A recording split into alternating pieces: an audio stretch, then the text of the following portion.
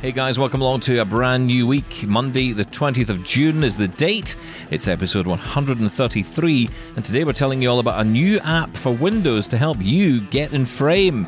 If you struggle to use your webcam and know if you're in frame, then stick around. You're listening to Blind Guy Talks Tech, your daily accessible tech podcast. Now, here's that blind guy himself, Stephen Scott. Hi guys, welcome along to it then. Another big week ahead of us on Blind Guy and some great interviews coming your way this week and demonstrations as well. Thank you so much to each and every one of you who take the time and effort to send in emails and even construct demos.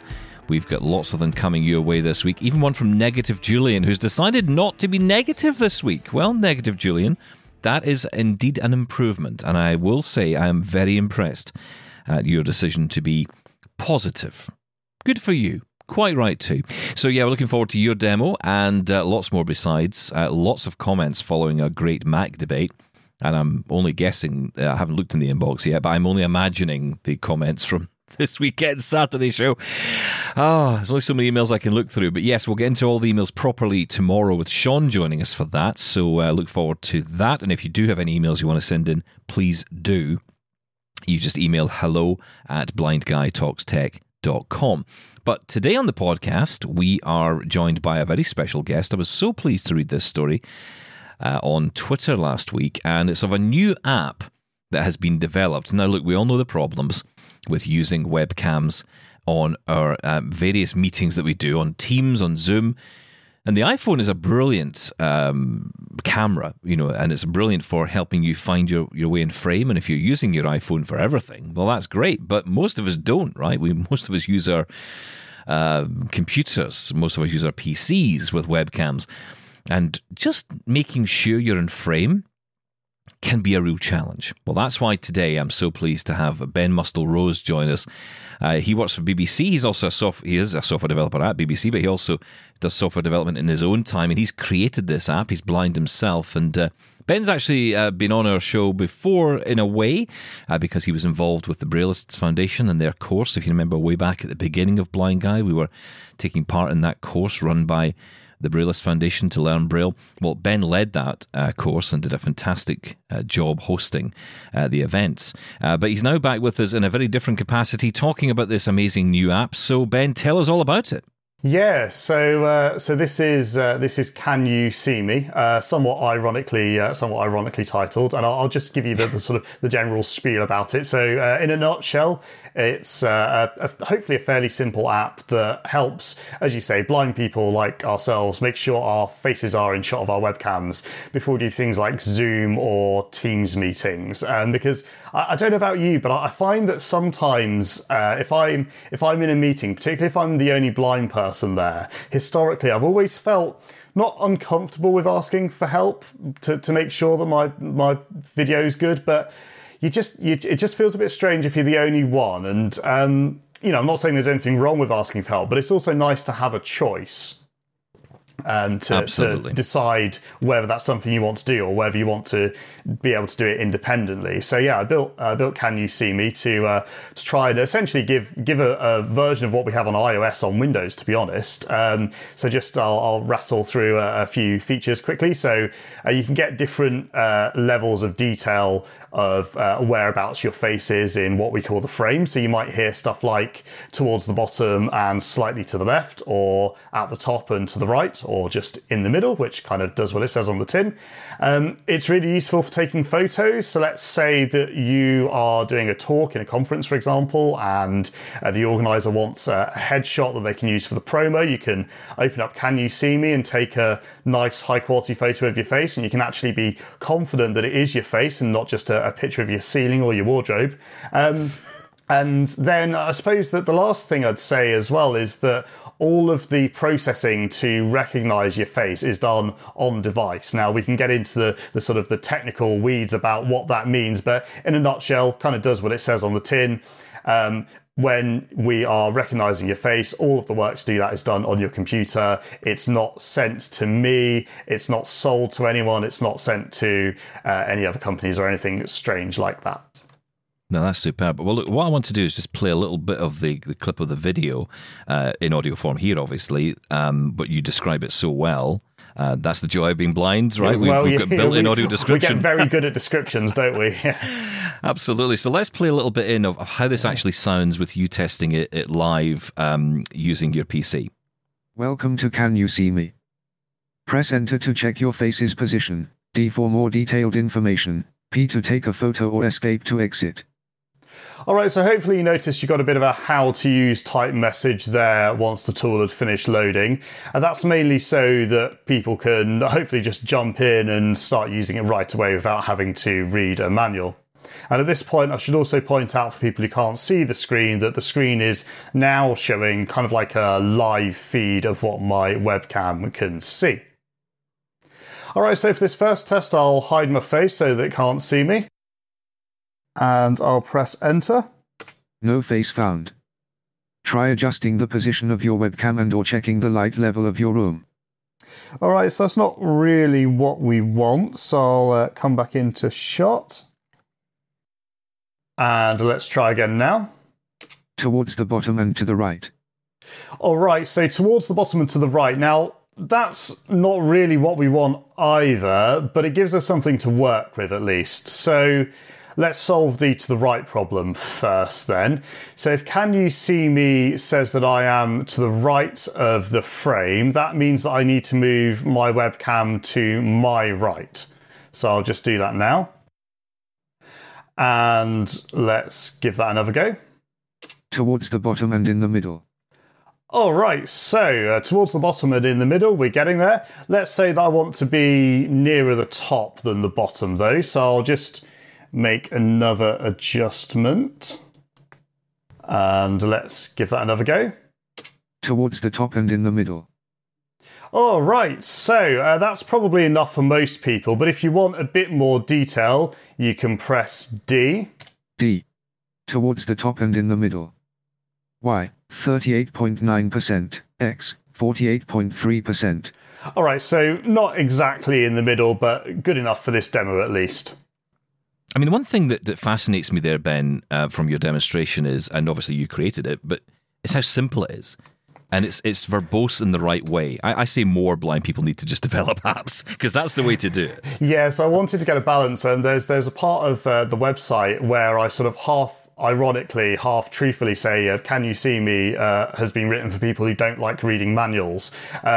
It's also partly because I didn't want to write one myself to be truthful. But yeah, I wanted to get it to a point where you could just sort of jump in and go and hopefully use it, pretty much straight after downloading it, because actually, sometimes we need spontaneity, right? If I all of a sudden have to really quickly join a meeting, I don't want to be, faffing around for 5-10 minutes trying to set up this complex software, and then, maybe I haven't used it before, so it doesn't work properly. I just want to quickly open up Can You See Me, check my face's position, and go. And actually, what I've found, I've actually been using this for quite a few months, just myself.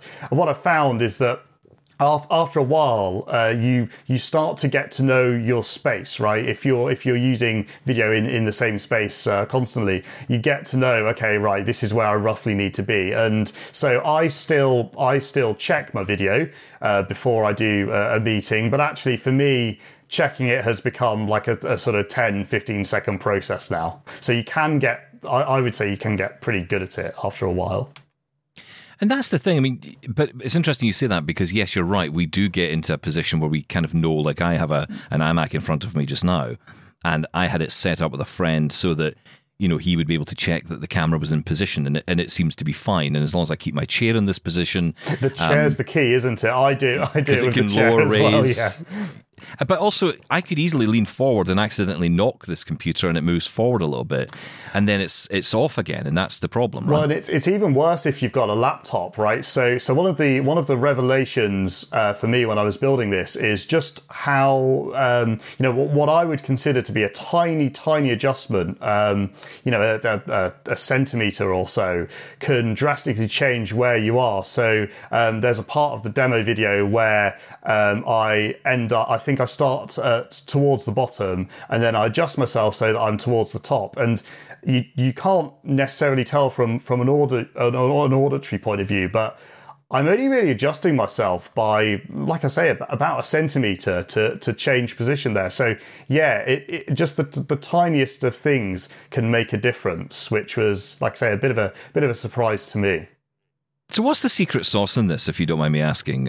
Because clearly there's a lot of work goes into this. It's a simple app, but you're essentially being able to use the camera, use, I guess, artificial intelligence to identify what's in shot. So it shows, I guess, the power of what the camera can do. But how do you harness that into an app? So the way that this works is by using what's called a cascade classifier.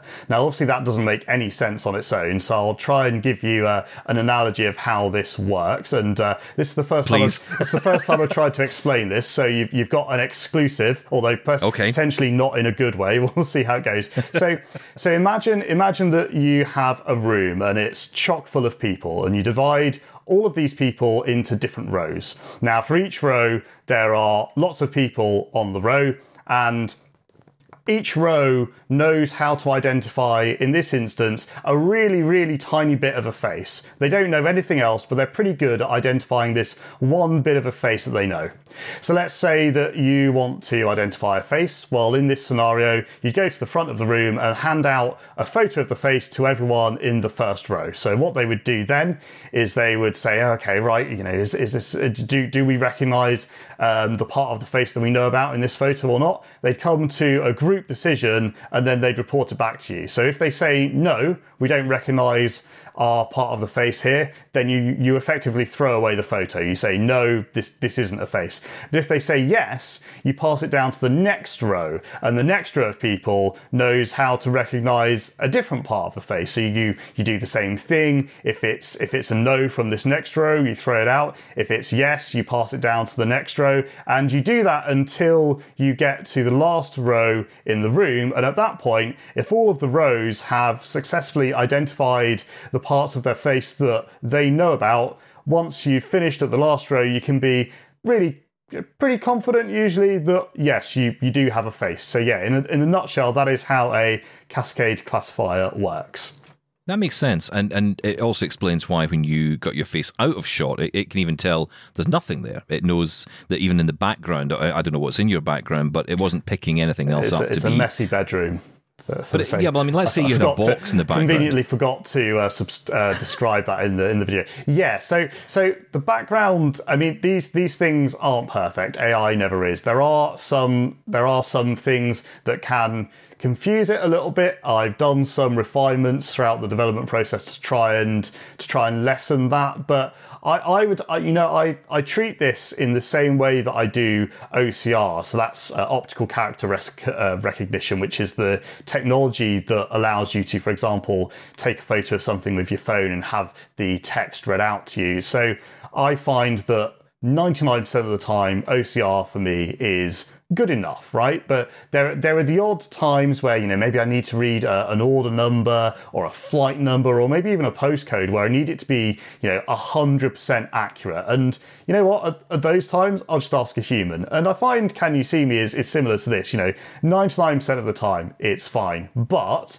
let's say that I've moved flat, I've got a new computer, and all of a sudden I need to have a job interview. Right, at that point, I might get a human to check it for me just in case. But yeah, like I say, I use it most days, and I find that it helps me quite a bit at least. Yeah, it's fascinating how you've managed to do this. And it's not the only app you've made, right? I mean, you are a software developer, that's your job. But you do also make the odd apps. I read about one about humidity. Accessing humidity? Oh yeah, so that was a bit of a side project. So one of the nice things, I guess, from a blindness point of view, is to be in a position where you can identify a problem.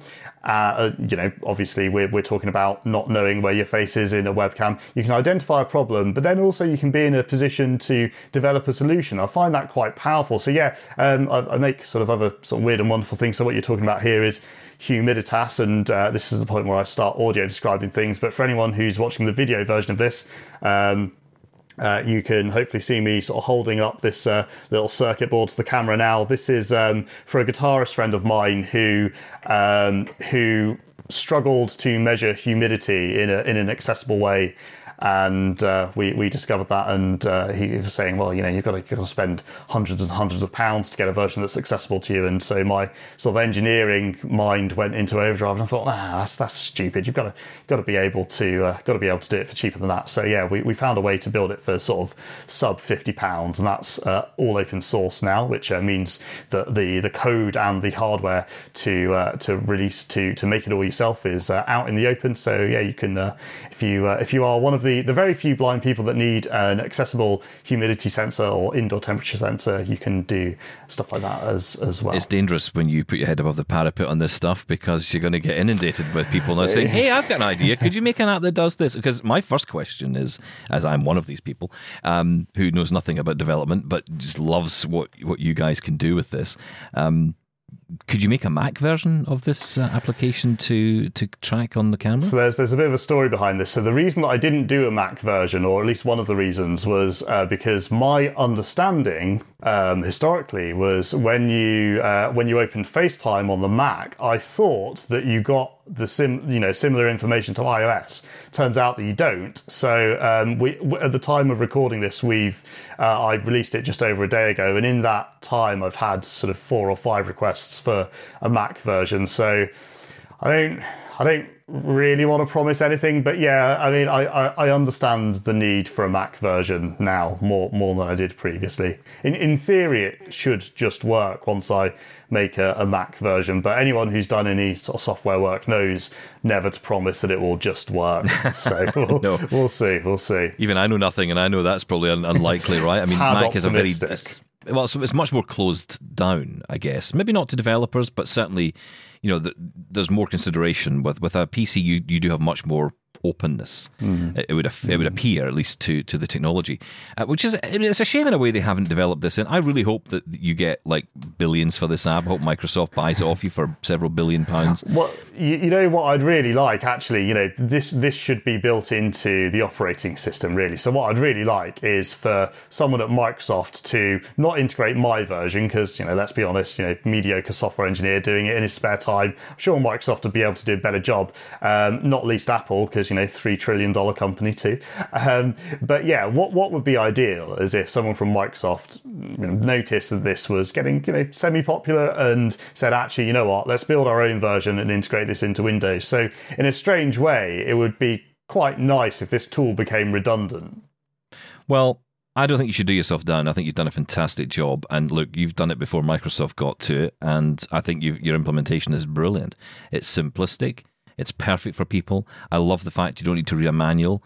I'm not a manual reader. That's not me at all. And I love the fact that it's verbose enough, and it's going to give me the information I need, and it does exactly what I want it to do. So perfect. What's not to like? So no, I think Microsoft should be in touch and say, hey, and you know what? I know a couple of people at Microsoft. I'll be making sure they're aware of this. Although, frankly, I'm sure they're aware already because it's being tweeted about all over the place. Yeah, that was a bit of a surprise to me, and I'm surprised at how popular it was as well. So. Like I say, we're releasing this we're recording this, around about a day after it's been released, and I think we're at 111 downloads now, which for a piece of sort of blindness related software, I think is not too bad. No, I think it's brilliant. I think it's absolutely brilliant. Ben, thank you so much for coming on and telling us about it. I really appreciate it. Where can people get this app? Is it a website direct? Or? Yeah, so if you want to learn a bit more about the tool or download it or even check out the code, because it's open source, if that's what you're into, you can go to canyouseeme.app. So that's canyouseeme.app. And you can just follow the links on that page where you can also see the regular... Just a regular exe file, you download it, you install it. Yeah, so it doesn't actually need installing that. I guess that's another thing to mention really quickly as well. It should work quite well in restricted environments. So I did quite a bit of work to make sure that it works in places like schools or workplaces where you maybe sort of don't necessarily have all of the privileges that you would do on your home computer. Obviously, you always recommend talking to your IT department before you run random software from the internet on your work computer. But yeah, if you get permission to do it, it probably should just work. And I mean, I know some people were asking this question, but I guess it's kind of redundant, but important to mention. Will it work with Zoom? Will it work with these apps? But actually, that's not relevant, is it? Because you run the app first. That's you essentially checking your camera. Yeah, and then at that point, you then open up the app and your camera's in position. Then, right? Yeah. That's how I use it. And yeah, like you say, the nice thing about that is that you can use it for different things. It's not just about Zoom or Teams. So I already had some feedback from Twitter. There's one person who wants to start streaming on YouTube and Facebook, and they sort of tried it a bit before, but they could never get their face in focus.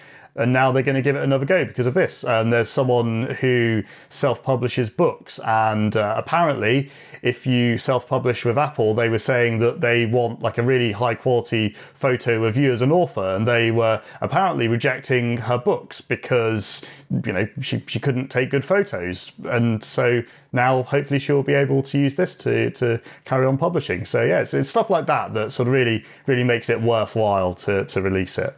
Oh, that must feel good. Yeah, it's nice. So got battled through all the pain to get it. One of the things about writing software is that it's typically sort of very easy to get something to a point where it's a prototype or to a point where you can use it, and then the hard work really comes in that final stage of making an exe file and getting it to a point where someone can run it without having to install Python and a bunch of computer vision code as well. Yeah. Oh, Ben, it's a wonderful thing. I really appreciate you coming on and telling us about it. Thanks for having me. Cheers. Ben Mustill-Rose there, and great to have him on. Looking forward to getting you back on again soon, Ben. Thank you again for taking your time out to talk to us here at Blind Guy Talks Tech. We continue tomorrow. We're into the emails again. The inbox is full, and I'm afraid there have been a couple of emails that have fallen in the back of the sofa. So we're going to fix that tomorrow and get those on for you so that none of your emails are missed. We try and get every email read out on the show as much as we can. We get so many emails in, but do keep them coming. I do love hearing from you. That is what this show is all about. So we'll get into the emails. Sean joining me for that tomorrow on the podcast. Until then, have a great day, whatever you're up to, and keep it Blind Guy. We're back tomorrow. If you want even more Blind Guy in your life, visit blindguytalkstech.com for previous episodes. Find us on your podcast apps or ask Lady A or Lady G to play Blind Guy Talks Tech podcast on Apple Podcasts. Thanks for listening. Catch you tomorrow.